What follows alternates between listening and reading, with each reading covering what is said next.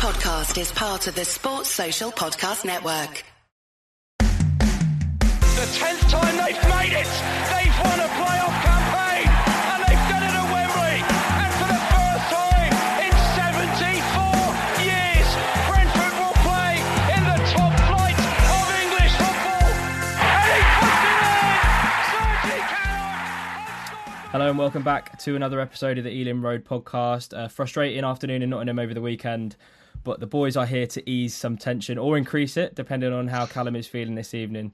Remember, people, if you haven't listened to the podcast before, share it around with your mates, subscribe to our YouTube and Spotify channels, and also give us a follow on our socials. That's at the Ealing Road on Twitter and at Ealing Road Pod on Instagram. Joining me this evening is Ealing Road regular Callum. Callum, how are we, mate? How are we doing? Oh, I'm very well. How is everyone? All good, mate, all good. I'm back for his second appearance on the podcast because we liked him so much the first time. Craig, all good, Sam? Yeah, man, pleasure to be back again. Thanks for having me. Perfect. Let's just get straight into it. Forrest, lots to talk about, gents. Haven't really done too much prep because I feel like the game kind of dictates how this episode is going to go. Craig, I'll come to you first because I know Callum definitely has a few strong thoughts on the game. Initial takeaways, Craig. Oh, mate, I think that prior to the game, everyone kind of went with a bit of a sour taste in their mouth saying we're going to lose this game. So, all in all, I'm just happy we came away with a point. Happy we didn't lose. Fair enough, mate. Fair enough. I think before the game, we'd all have taken a point. I had someone messaged me after I put my post-match tweet out and said before we would have all taken a point. But in the circumstances, Callum, what do you reckon? Well, I mean, it was disappointing, to be honest with you. And I was right in front of Norgard where he held his hand up at the end of the game and apologised to the fans, and which he came out and said on Sky after and said, "We expect more." You know, we had, 40 minutes where we had the extra man, and I think we had the players on the pitch to go and obviously go and win that game, but we just simply couldn't get over the line. I mean, we had the chances, but we just simply couldn't get the ball in the back of the net. It was one of those days, unfortunately, but, I do agree with Norgard. When you got that opportunity, and you could feel the tension in the ground, to be honest with you. They went quiet when it all happened in that split minute where obviously it went down to 10 men. We then scored after a long VAR check as well. And the tension was there. They knew they had to really go and pick up a point, at least against us. So come away disappointed. I feel that we had the opportunities. Many of them. Morpay had a couple. Keepe had one cleared off the line. There's a couple of chances we got behind as well, and Bramo had a few opportunities where Morgan White took the ball off him when he was going in on goal. So we had the opportunities, but we just simply could not get the ball in the back of the net. But of course, as you talk upon, the game should have had a lot of other things happen in it. I don't know if you want to talk about it now or not, or are we leaving it till later? We'll leave it till later. I'll be raring to go with this, to be honest with you. So we'll leave it till later. But yeah, disappointed. I wanted to get past the match action. But better. I will say, Mike, listen, we were better. Wissa had a great opportunity in the first half, missed it. I thought defensively we looked solid. Ayer, I think, had a fantastic game. I think he marked, Callum Hudson-Odoi, he scored a fantastic goal a couple of weeks before. And I was seriously worried with him as a player who threatens a lot with his pace, how direct he is. I thought he was going to cause us a few problems, but he was quiet. He hardly did anything. He had a few little mazy runs. Ayer completely kept him out of the game. So it's good to see him come back and do something. And hopefully, I think he could now kick on in that right back position, I hope, now with a few injuries. And, we were talking about it last week, how frustrating it has been that he hasn't kicked on after his injury. I think now is his time to go and prove a point. So give him a few games to go and prove that. Why not? Yeah, I think positives definitely to take. Obviously, it is disappointing, as you touch upon, with the fact that they were playing with 10 men for that long. We'll talk about the positives because the first half was so dull. Apart from like one chance that we had towards the end, which was a really well worked free kick, which we've become accustomed to with supporting Brentford over the years. Craig, just before the red card, the momentum was building. We'd had a few chances. We were getting in some good positions. So there's definitely some positives to take out of that second half performance, especially despite us not taking all 3 points. 100%. 100%. On another day, I mean, as a Brentford fan, this season feels like we're saying that all the time. On another day, we'd have been 2 or 3 goals up by the time that free kick, that header from Norgard, has hit the back of the net. You know, the chances that we're having, eventually they're going to tell. We're going to start scoring more goals. Touch wood. Hopefully we're going to start scoring some more goals. The pressure that we apply to teams, or let's forget about the Everton game. The pressure that we've applied to teams, scoring twice against Spurs, scoring 3 at Fulham. We did hold Newcastle to 1 as well, who are a good team and will be up there again this season. The pressure that we're giving to teams will tell, and we will start scoring a lot of goals this season. I'm 100%. 100%. I'm very confident. It's like Norgard said in his post-match, even on Sky, he said in his post-match, there's only been one bad performance all season, that's Everton, we deserve to lose. And like you say, we played Tottenham, result could have gone either way. Newcastle very much deserved more than what we got over there. So I think, with the way that we keep playing, it is going to come good eventually. And like you said, Newcastle, mate, they're 1-0 up to PSG at the moment. So, and I thought we easily deserved a point out of that game. Enough with the sort of match action, because this podcast is mainly going to be including the contentious decisions, shall we say. We'll talk about the red card first, because that's the least contentious, although a lot of Forest fans and a certain ugly bastard Steve Cooper somehow suggesting that wasn't a red card, even though his second foul, Callum, I thought probably could have warranted a red card in and of itself, as opposed to 2 bookable offences. Completely agree, and I'm surprised it wasn't picked up on. To be honest with you, we saw on the Saturday in that very highly obviously controversial game between Spurs and Liverpool, where a similar kind of foul with the studs up in the fashion they were warranted a red card. Whether the referee just decided, he's now going to go off regardless, and he's going to get a second yellow for it. We'll just give him that. I mean, really, in my opinion, it should have been a straight red. He's put his studs in the back of the individual's foot. I mean, that should be looked at VAR really, and should have been sent off. Enough of what nonsense Steve Cooper talks about. I mean, he's a pillock, in my opinion. It's all this nonsense right from beginning to end. I don't know what his bloody issue is. Like, what is it? He's always had an agenda against Brentford ever since we've done Swansea in the playoffs. He's done nothing against us. He's done absolutely nothing against us, realistically. We were undefeated against him last season. They got lucky against us on Sunday. What's he got to moan about, really, to be honest with you? Like, just talk some sense for once in your life, mate. Honestly, no, it's the truth. But yeah, no, it's straight red card, in my opinion. Yeah, definitely. We've seen less happen for more. As in, that studs down the Achilles on Whistle. We've seen players get sent off for less than that. Mm-hmm. I mean, you could even throw it back to when we played Swansea in this player final, and Rico got sent off for that challenge, and he came out after the game and said it was a straight red card. It was reckless, and he was flying in. It's just like, never. Come off it, mate. Come off it. Anyway, I think that was the least contentious. If you're a Brentford fan, and you're not a weirdo Forest fan, and there are many of those. Callum, Mark Flecken. Before we get onto the penalty incidents, because that's a big talking point. Mark Flecken, as there has been with pretty much every performance he's given this season, loads of talk on Twitter about his role in the second in Forest's equaliser. I'll throw to you first, Callum, then Craig, I'll get your thoughts afterwards. Are we thinking he can do better? Because I was watching it, I've seen the replays. It's a weird one. The punditry picked up on it. He kind of goes up to. It looks like he might think that it's going over the bar. He kind of goes up to save it and then pulls his hand down. Doesn't really get off the ground too well. What do you reckon, Callum? Yeah, no, I think, to be honest with you, he's maybe misjudged the pace. I mean, the deliveries come in with a lot of pace on the left-hand side. And when you look at the individual who scored the goal, he's out at quite a distance. And whether he was anticipating, maybe the sheer pace on how the header created all that pace, I'm not sure. But I mean, I would say there was some slight misjudgment there. A few individuals talking about how high he jumped off the ground. It was a bit of a half-assed effort. I'm not sure if I necessarily agree with that, to be honest with you. I mean, it's a hard one. It's a hard one. Listen, I thought he did very well up to that point. He pulled some good saves off. It was just that one possible area you could look at, but I don't think it was necessarily as big of an error as many people were talking about, to be honest with you. Craig, I'll throw it to you, mate. You're a resident goalkeeper on the podcast. What do you reckon? Well, I was actually going to go the other way this time. I vouched for him last week, and I felt like he actually could have done better with it this week.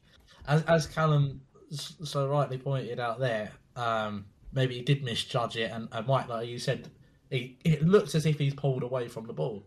Mm-hmm. Now, I get if it's going over your head, but sometimes you've got to be better safe than sorry. If you're thinking it's going over, make sure it's going over. Don't pull away from the ball. Because if you're a goalkeeper and you make a mistake, there's only one thing that's behind you, and that's the back of the net, unfortunately. And Callum, you made a little point there about how I'm going to say he didn't jump. He hopped. He did a little hop off the floor, pulled his arm away. And unfortunately, I vouched for him last week. Unfortunately, I think this one's on him. I think he knows he made the wrong decision. Right, and the way this is going, right. So I'm just trying to. So there's a blunder against Palace. Are we giving some of the blame to him for the goal against Palace when there's kind of mix up between him and Collins? Some of it deserves to go towards him. 50-50. We had this talk the other week. I said, no, nonsense, not 50-50. I'm saying it's in my opinion that was the worst error out the lot. Right. I mean, it was a half-assed effort, in my opinion, to get that ball, and the fashion they scored that goal. Yeah, no, not 50-50. Flecken's fault on that one. I'm still behind him. And I think that time will show that he is the goalkeeper that we think he is, and the reason that we spent the money on him. He will win us points through the rest of the season. He might have another mistake or two in him. Every goalkeeper has that, We've seen goalkeepers at every level. And I'm telling you now, and every Brentford fan would agree, I hope, I would rather Flecken than Onana. Yeah. Yeah, at the moment, definitely. I mean, there was a bit of talk after Balcom signed his new contract this week for some weird reason, because the bloke's been at Brentford for what seems like since I started supporting Brentford when I was a kid. It seems like he's been at the club for ages. Signed a new 4-year deal this week. There was talk around, if his performances don't pick up and he keeps being at fault for some of the goals that we keep talking about on the podcast every week, the people are saying we should put Balcom in the sticks. What do you reckon, Craig? Not against Manchester United. I'm sorry. I agree that he deserves a chance. He's shown it when he's been out on his loan spells. Unfortunately, he got struck with a couple of injuries, which means his loan spells got a bit stunted and he came back to Brentford early. He's a good enough goalkeeper. He's Brentford through and through, according to the socials. Give him a chance, but don't go and throw him in at Old Trafford. Sorry, that's not the right decision to do. Yeah, totally agree. Again, some of the Flecken head loss after games it just makes me laugh at this point. I see it every single week. To be fair, I mean he does keep having these situations where we do talk about him on the podcast every week, but some of the headlines, some of the head loss on Twitter after every game, it does amuse me. Let's talk about the controversy. 2 penalty incidents in the game. One in the first half, a handball, which I think was a pen. One in the second half on Wissa, which I think is one of the most stonewall penalties I've seen this season. Callum, I know you've got strong thoughts on this, mate, so I'll let you fire away. Nice one. How long have you got, boys, for starters? So it's now right. Listen, I think the first one, it's one of those where I think it's going to be very hard to give. I would disagree on that one. I think for me, I don't think that, just with how sheer close the individual was to the ball, I don't think you can give a penalty for that, and I can understand why they haven't given the penalty for the first one. So I'm going to keep that basic and say we're going to move on from that one. The second one, now, I don't know, honestly, what is going on. Now, we look at it, we look after the first week of the season, where you look back right to the start, boys, at the Manchester United versus Wolves game. Now, a very highly controversial game there, where they had to come out the PGMO and say, listen, that should have been a penalty. Simple as that. Should have been a penalty. They talked about it on Sky Sports again. Should have been a penalty. Mike Dean talked about it. Should have been a penalty. Why have they now? And, why after all that, when you've got a similar decision to that with Wissa, why on earth? What are they looking at? I don't understand. What are they looking at? He's been clearly taken out. Now, I've had individuals, Forest fans, pop up to me in the week, and they can tell, obviously, I'm pretty wound up about it because, as you would be. Really? Why on? Well, you don't. Yeah, you don't say. Look at my socials; you'll be able to see for yourself. Now, the big question is, why hasn't Michael Oliver gone over and said, "Listen, again, have a look at this, referee. The ball. He's got the ball. He's going to be possibly running on goal, but he's taking him out. He's taking him out." And Forest fans have said to me, "Why on earth hasn't Wissa stayed down?" And I think, to be honest with you, he can see there's an opportunity here just to walk that ball in the back of the net. Now, I would take that opportunity hands down. Say, listen, the goalkeeper's committed himself. He's on the floor. Try and score the goal. Walk it in the back of the net.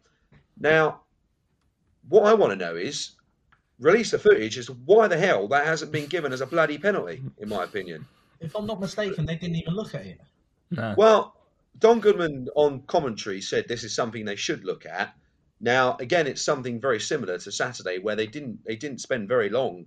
If they did look at it and say, okay, he's clearly taking him out here on his follow through. Anywhere else on the pitch, that is a foul. As simple as that. Now, what is the reason as to why they haven't given that? Is it because he's not in control of the ball? I don't know. This is the thing. They don't give us explanations as to why this wasn't given. And they have Dermot Gallagher on Sky Sports on Monday. What's the bloody point of him being on there? Because he's asked a simple question as to why it wasn't given, and he's not even answered the question. Honestly, mate, get me on there instead. I'll tell you why I should be given. I've got my FA badges. I'll tell you. It's a blatant penalty, and it's not being given. And do you know what? Honestly, you've got all this controversy with all these referees being flown over to the UAE and doing all this stuff over there at the moment. It's a conflict of interest. Honestly, it's a complete conflict of interest. Easy decisions being missed. Again, and the technology is not up to scratch. Now, either sack it off, either do it properly or sack it off. It's as simple as that. What is the point? I don't see the point. Get a referee on here right now, honestly, and tell me what is the point. Do you know what? Anyway, do you know what? I'm gonna try and get a guest on for the international break, and that's actually not a bad shout if I manage to track down a referee. And the thing is, I did my if anyone follows me on Twitter, I did my university dissertation on referee abuse. So I've spoken to a few referees, and I'm less inclined to have a go at referees since doing that podcast, because I know, and especially in the professional game, referee abuse has bad effects, trickle-down effects to the grassroots game. So I'm against it in terms of that. But when there are these blunders every week, and we're going to get onto some more wider VAR chat in a minute, when there are these blunders every week, and there has been this season, there's been two this week, the one against the Liverpool-Tottenham game and the one in our game. But there is something to talk about every week with VAR at the moment. And it's not like contentious decisions, like you just said, Callum. That it only takes one replay with the right angle to say that foul on Wissa is a stonewall penalty. He gets the ball first, and the keeper clears him out straight afterwards. It's getting very, very strange. And I sympathised with Thomas Frank after the game in his post match, saying, we've had the penalty against Bournemouth, Tottenham not given when Vicario takes out Sharda after the ball goes over his head, and they say that it's an inevitable collision. That then happens against Newcastle, it gets given against us. Then there's this. There's no consistency, Craig. Do you want to weigh in on this conversation? I know Callum's not very succinctly, but he's. There could be some more, to be honest with you. But I'll let Craig finish off. But I mean, look, it's unless you want me to say now. I mean, listen. I'll say one more thing, and then Craig, you can say whatever you want to say. Mike, feel free to cut this out if you want to. Listen, I spoke to a referee in the week, and I said to him, look, what is your honest opinion on it? And he said, the problem is you've got so many referees with so many different points of view. One would give that as a penalty and one wouldn't. Now, we know it's a stonewall penalty, but that is the issue. One would give the penalty and one wouldn't. It's down to the individual at the end of the day who's in charge of VAR. That's the problem. But it's a stonewall pen. So anyway, Craig, take the floor. Thank you very much. I'm done, boys. Mike, you so rightly brought it up. as soon as I saw that and it wasn't given, my mind went straight to the Sharda incident against Spurs. He gets absolutely wiped out by Vicario, and they call it an inevitable collision. It's bullshit. It's absolute bullshit. Wissa he doesn't get tripped. He doesn't get nudged. He doesn't get pushed. He gets a boot up the arse is what he gets. You know, it wasn't even subtle either. He completely wins the ball, and Matt Turner just wallops him for it. And all of a sudden, I think it is because he doesn't stay down. Now, to me, in football, it's why you see players go down so easily, is there is no reward for honesty in football. Johan Wissa wins the ball, he gets a boot up the arse for his troubles, gets taken out by a Matt Turner, and he sees, as Callum pointed out, that he could just walk the ball into the net, so he tries to get up and win the ball. There is no reward for honesty. If Wissa stays down and makes a meal of it, in the same way that prick Anthony Gordon did when he played them, we'd have got a penalty for that. But you look at that, Craig, and you say, butting in again, the referee wasn't the one who gave that decision at Newcastle. It was the assistant. Yeah. So, again, I said at Newcastle that day, and I was saying to you, Mike, as well, if linesmen are just going to butt in and give stuff like that, then what the hell was that linesman doing on Sunday? You know, he's in line with that. He's in line with the ball. Why on earth is he not giving that as a penalty? He's in line with it completely. There was no one in front of him. I mean, honestly, there's just no. It's just frustrating. And again, you think of it at the end of the season, that could cost us. It's too early to say that at the moment, but those kind of decisions could cost us by the end of the season. And we need honesty from the individuals high up to say, get the referees on the television like they used to. I get we shouldn't have a dig at the referees because I know it's a hard job. That is why half the time I can't be asked to do refereeing nowadays because I know how hard it is to do it. But if you've got a VAR there who's looking at it, get the VAR in front of the cameras. Explain why to the cameras, or explain in some kind of interview process or something after the game exactly why that decision hasn't been given. As simple as that. But of course, they won't do that because they don't want any controversy. You know, that's the issue. That's the issue. What's the trouble with us doing it in the same way it's done in rugby? Yeah. It's completely transparent in rugby. The Rugby World Cup's going on at the moment, and we're seeing yellow cards and tries being ruled out or yellow cards given. But the TMO is completely transparent from start to finish. From incident to the outcome, we know exactly what is happening the whole way through. Why can't football be like that? There is no reason football can't be like that at all.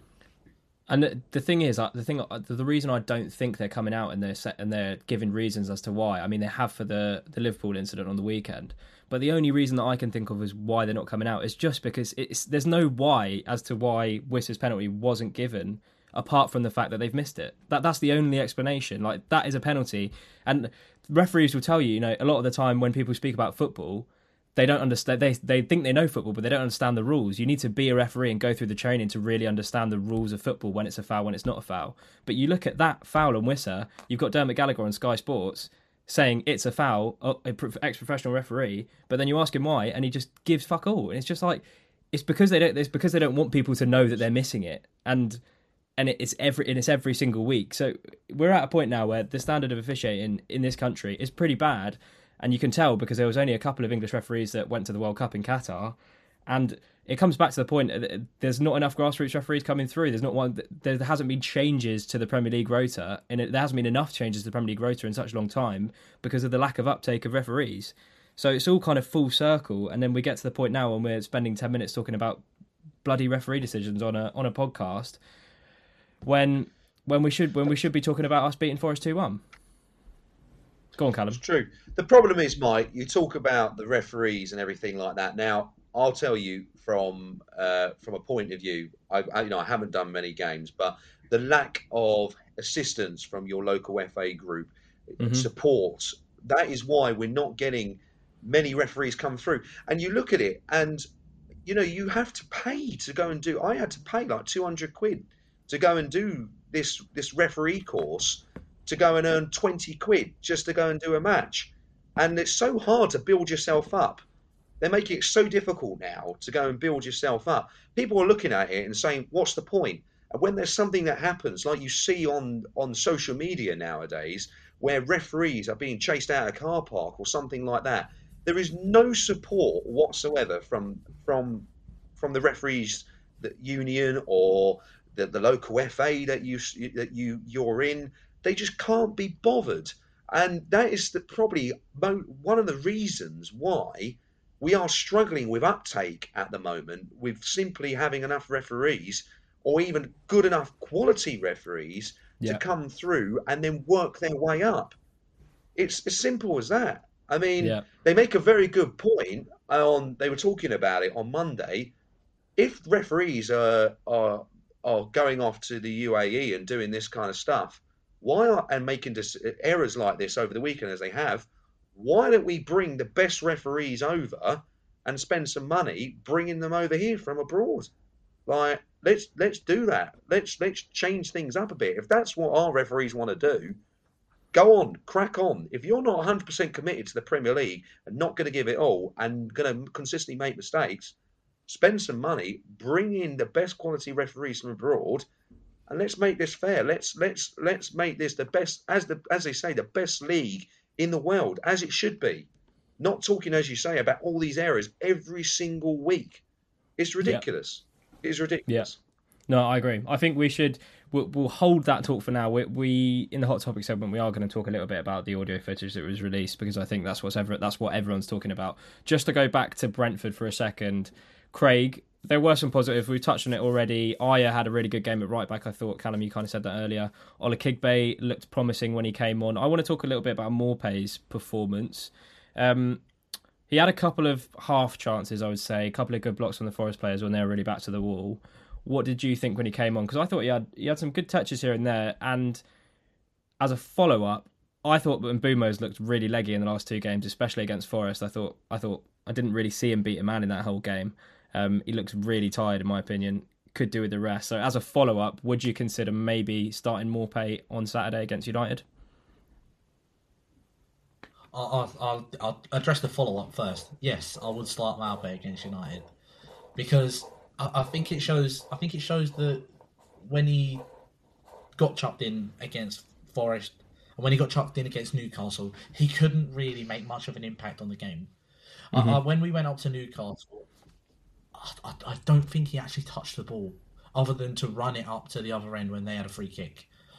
So he needs to be given the time in the match to actually make an impact to the game.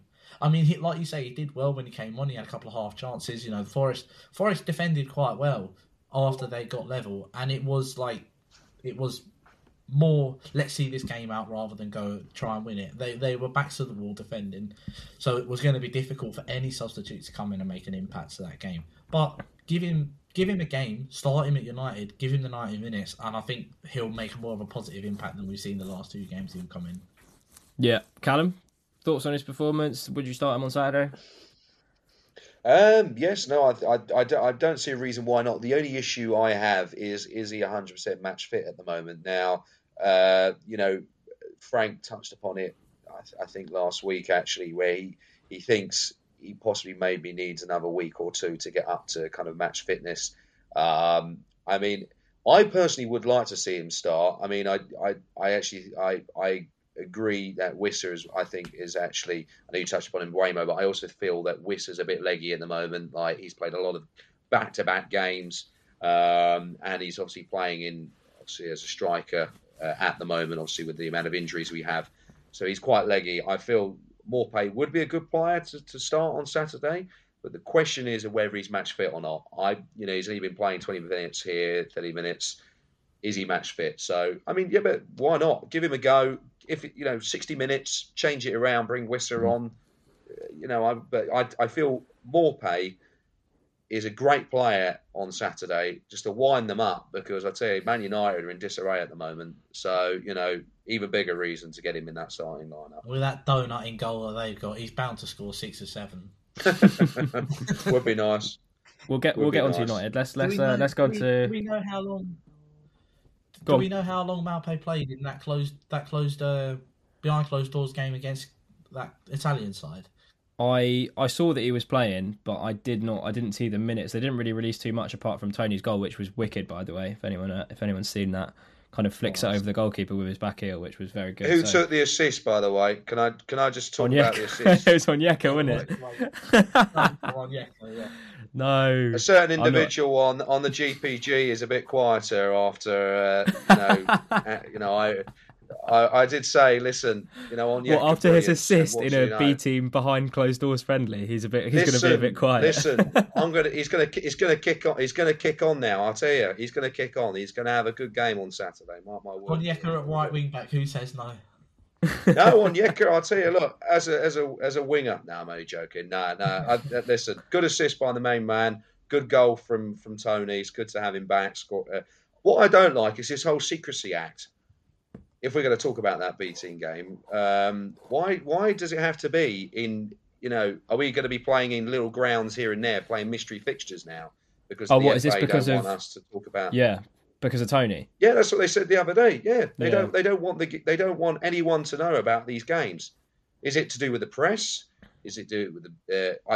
Who knows? I mean, I guess it's part ways to do with the press. Obviously, they can be quite. We've seen how intrusive they can be with releasing stories about Tony, so that could be the main reason. But why can't we know about this until after, how he played? Because we didn't, as you touched on, Mike, they didn't really talk about the game very much and individuals who played in it. So it always is good to know on that. So yeah. Did you to rub salt in the wounds? Did you see who got the assist for Nottingham Forest's goal? It was Toffolo, who obviously has been charged with all the betting charges.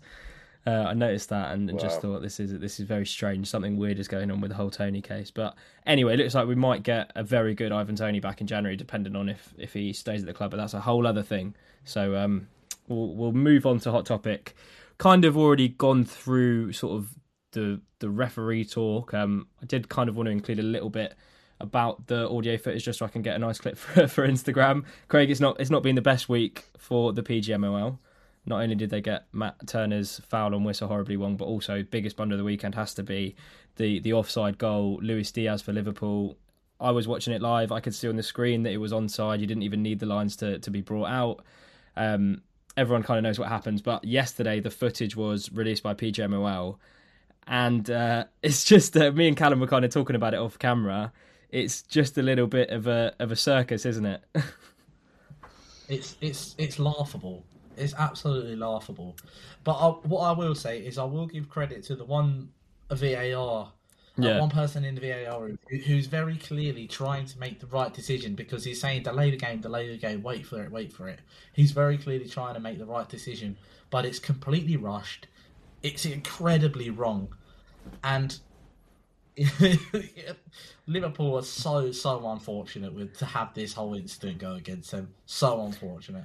What I will say about the incident is, and I was having this conversation earlier with someone, it's like, I know the rules are the rules, and once the game's restarted, you can't bring it back. Like, we have to carry on. But in that moment, and Jurgen Klopp talks about it today, and the fact that it's quite unprecedented that they knew that they'd cocked it up straight away. Because, like in the audio footage, someone is saying, "Hang on, this was given offside. Were you happy with that image?"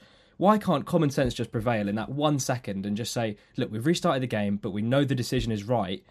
Kick the ball, stop the game, and go to the referee review area and give the goal." But they come out and say, "We can't stop the game. We can't do anything." And it's just like you've hamstrung yourself by maybe the rule, it stands in other situations, but in that split second when they know that they fucked up, why can't someone just say, "Stop the game, go to the referee area, review the goal, and give the goal"? Otherwise, we're going to get so much backlash. And if they'd have done that, Callum, I reckon we'd be all right. You know what I mean? They would have saved themselves, to be honest with you, Mike. Now, I looked at it and I was chatting about this again with someone this week. When they started, obviously noticing they'd completely screwed up, the ball was out for a throw-in. Yeah. What a perfect opportunity. So they'd restarted the game, and then they started asking questions. And then when you could hear, obviously, the language that they blurred out in particular, I would have loved to have heard that, to be honest with you. But, I mean, hey-ho. But the ball is out for a throw-in. Now, nothing has impacted the game. In fact, Liverpool actually had the throw-in at the time. Now, nothing has happened. So Yeah. I agree. Just literally stop the game for a minute and just say, listen, bring the referee over to the side, speak to the fourth official, get everyone together and say, listen, something big's happened here. But I feel, yes, there is stuff in the background, but nothing has massively happened in that game. Fair enough if Tottenham had gone down the other end and scored a goal. Fair enough. That is fair enough. But I must touch upon, actually, when we played Bournemouth, when there was a failure in the technology, and it took, when the goal line technology didn't go off on the watch. Now, it took a good 30 seconds to ping that up from the fourth official who rung in to the referee at the time, Bobby Madley, and said, look, that's a goal. Now, in my opinion, we're in a different phase of the game there. What is the difference between that and what has happened there? Perfectly yes, our ball has gone in the goal, yes. But so has that goal as well, which is a goal that has been completely chalked out for no reason whatsoever. So what's the difference? What is the difference? You could have said, okay, our ball's gone in the back of the net, but we're in a different phase of the game, and the technology's failed there. So, it doesn't add up. It doesn't add up. They should have stopped the game. They should have said, listen, we should have given the goal and none of this talk after. It would have been a fair and square goal. And they should have learned from this mistake because, of course, it happened with us last year. Of course, we got the decision that went our way. But, of course, they haven't learned from it. They haven't learned from it, and it's just, it's frustrating. Of course, I don't think it could have happened to a better club, in my opinion. But I mean, it's I feel that, and all this talk about the game being replayed, that isn't going to happen because and for once, Arsenal fans weren't saying that last year when it happened to them, and of course that ultimately did cost them with the league with dropping 2 points against us. So it's frustrating. I get the frustration, but it touches upon again. That referee Darren England should not have been allowed to officiate that game. It's a conflict of interest with what had happened 48 hours before, being out in the UAE. I mean, it's like a 3-4 hour time difference as well. A 7-hour flight back to the UK, and then straight into Stockley Park, and being involved in such a fixture like that with so much at stake. I mean, I just don't understand. Who is allowing this to happen? I don't understand. I don't understand. Well, I'll tell you what, my biggest concern with VAR is how many people need to be involved to make the correct decision. When we're listening to the audio of it, we've got the two linesmen, we've got the referee himself, we've got the fourth official, we've got VAR's assistant, then we've got the person who does the lines, then we've got another person who does something else. How many people does it have to go through before a correct decision has to be made in regards to VAR? Well, I would like to see trialled out what FIFA do, actually. It's controversial, but you have 2 or 3 referees who are in the hub, and they're all talking to each other. Yes, that could cause a bit of controversy because one might say yes, one might say no. But that is where the active communication is then. You've got multiple opinions in the room and coming to a conclusive decision on that. I mean, I know you touched upon earlier, Craig, that wasn't coming from the referee. That was coming from the camera individual, I believe, actually. That the one saying, hang on a minute, that was giving us offside. Yeah. So why... That's then the 6th or 7th person that this whole decision has gone through. Why does it take 6 people to realise that an incorrect decision has been made here? Yeah, it's baffling. For starters, nowhere near offside anyway. How the linesman's put his flag up is beyond me as well. It's nowhere near offside. He's 2 feet onside easily. All right, yeah, maybe he's a bit unsure, put the flag up. But the communication between the on-field officials and those in that VAR room is incredibly poor. There are far too many voices being heard at one time for anyone to be able to make a correct decision. It needs to be slimmed down. And like you said, Callum, either do it right or don't do it at all. Do it right or don't do it at all. Because big decisions like that are going to affect... It's going to affect 20 teams in the Premier League. It's going to affect every single team at some point in the season. And there are so many points, as we've said, so far this season, that there's been an apology every week. Yeah, there has. There's been a PGMOL apology every week this season. From the way the Wolves defender getting clattered by Onana, that was a clear penalty. Wissa getting booted up the arse, clear penalty. That Anthony Gordon one getting given. How is... There's decisions being made incorrectly, whether it starts with the people on the pitch or it finishes with the people in the VAR room. At some point, they need to start also stepping up and taking accountability for it, because it is not right. As in, I mean individuals, not a group, and not the PGMOL. Referees need to start accepting that they've made the wrong decisions themselves. Yeah, because I agree. It's a joke. It's a joke. Yeah. I reckon let's table the VAR chat now, because I've been speaking about it all bloody weekend with people, as you do when something like this happens. We'll go on to United. We'll preview that. It's kind of a hot topic in and of itself because of everything going on at United at the moment. It makes me laugh a lot. All the stats that have come out since their loss last night. They could lose 3 home games on the trot, which I don't think has ever happened in United history. Back-to-back Champions League losses never happened in United history.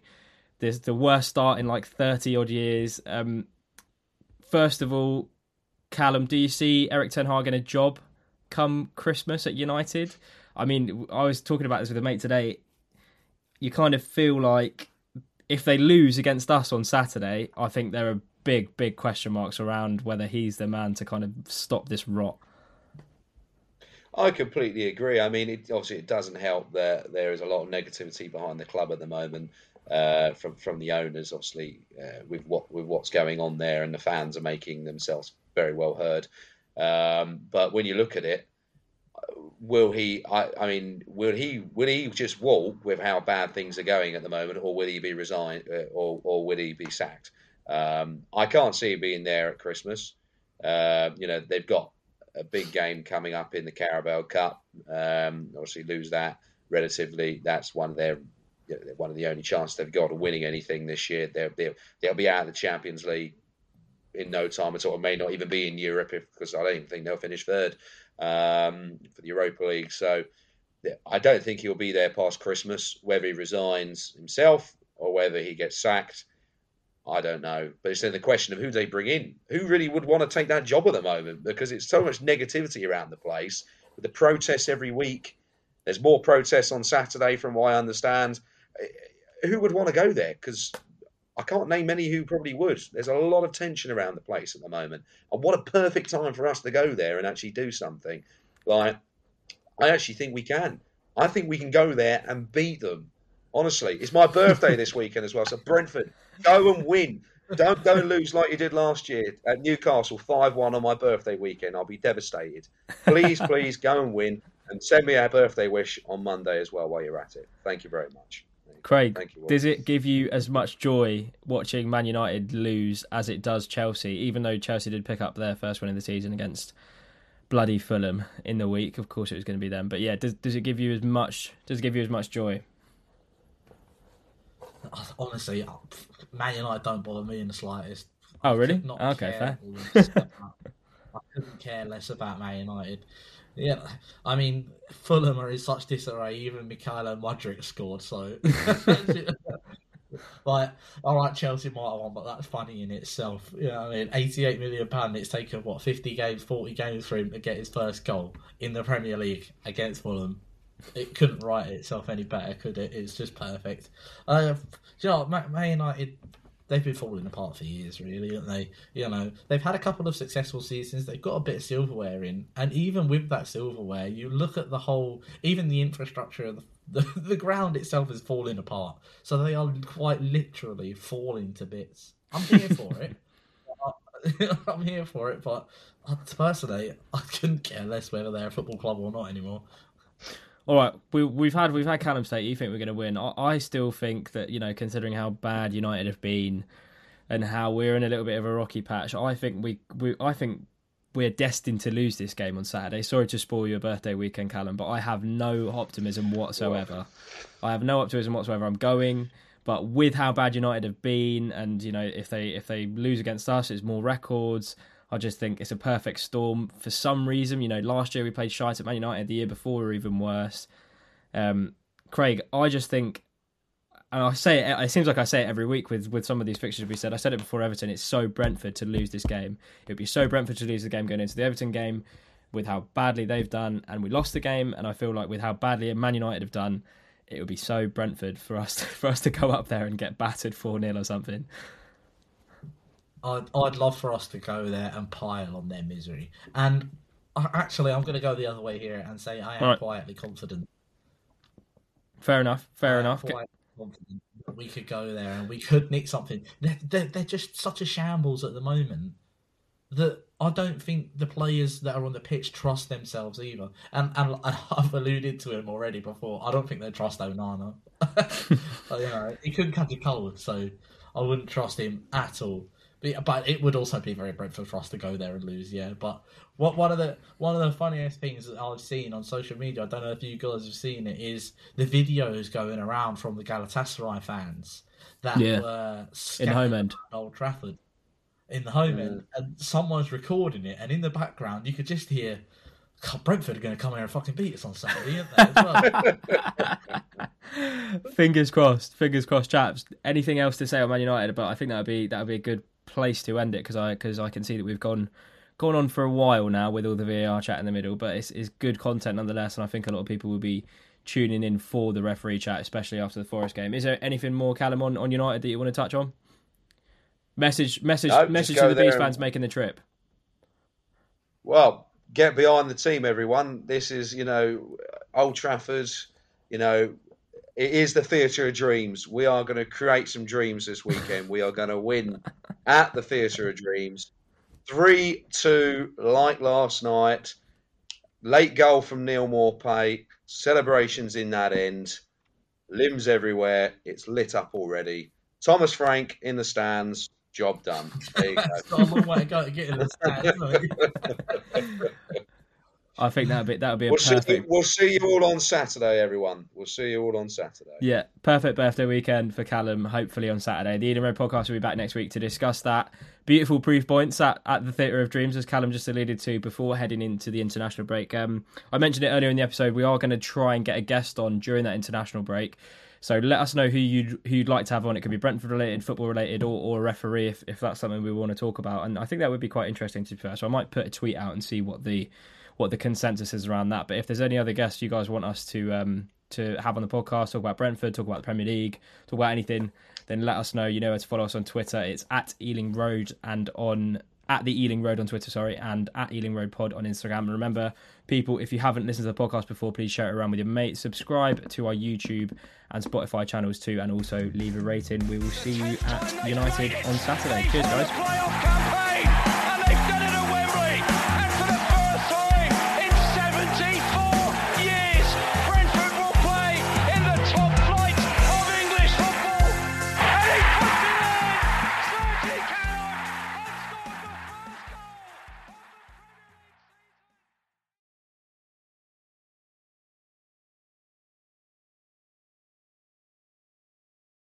Sports Social Podcast Network.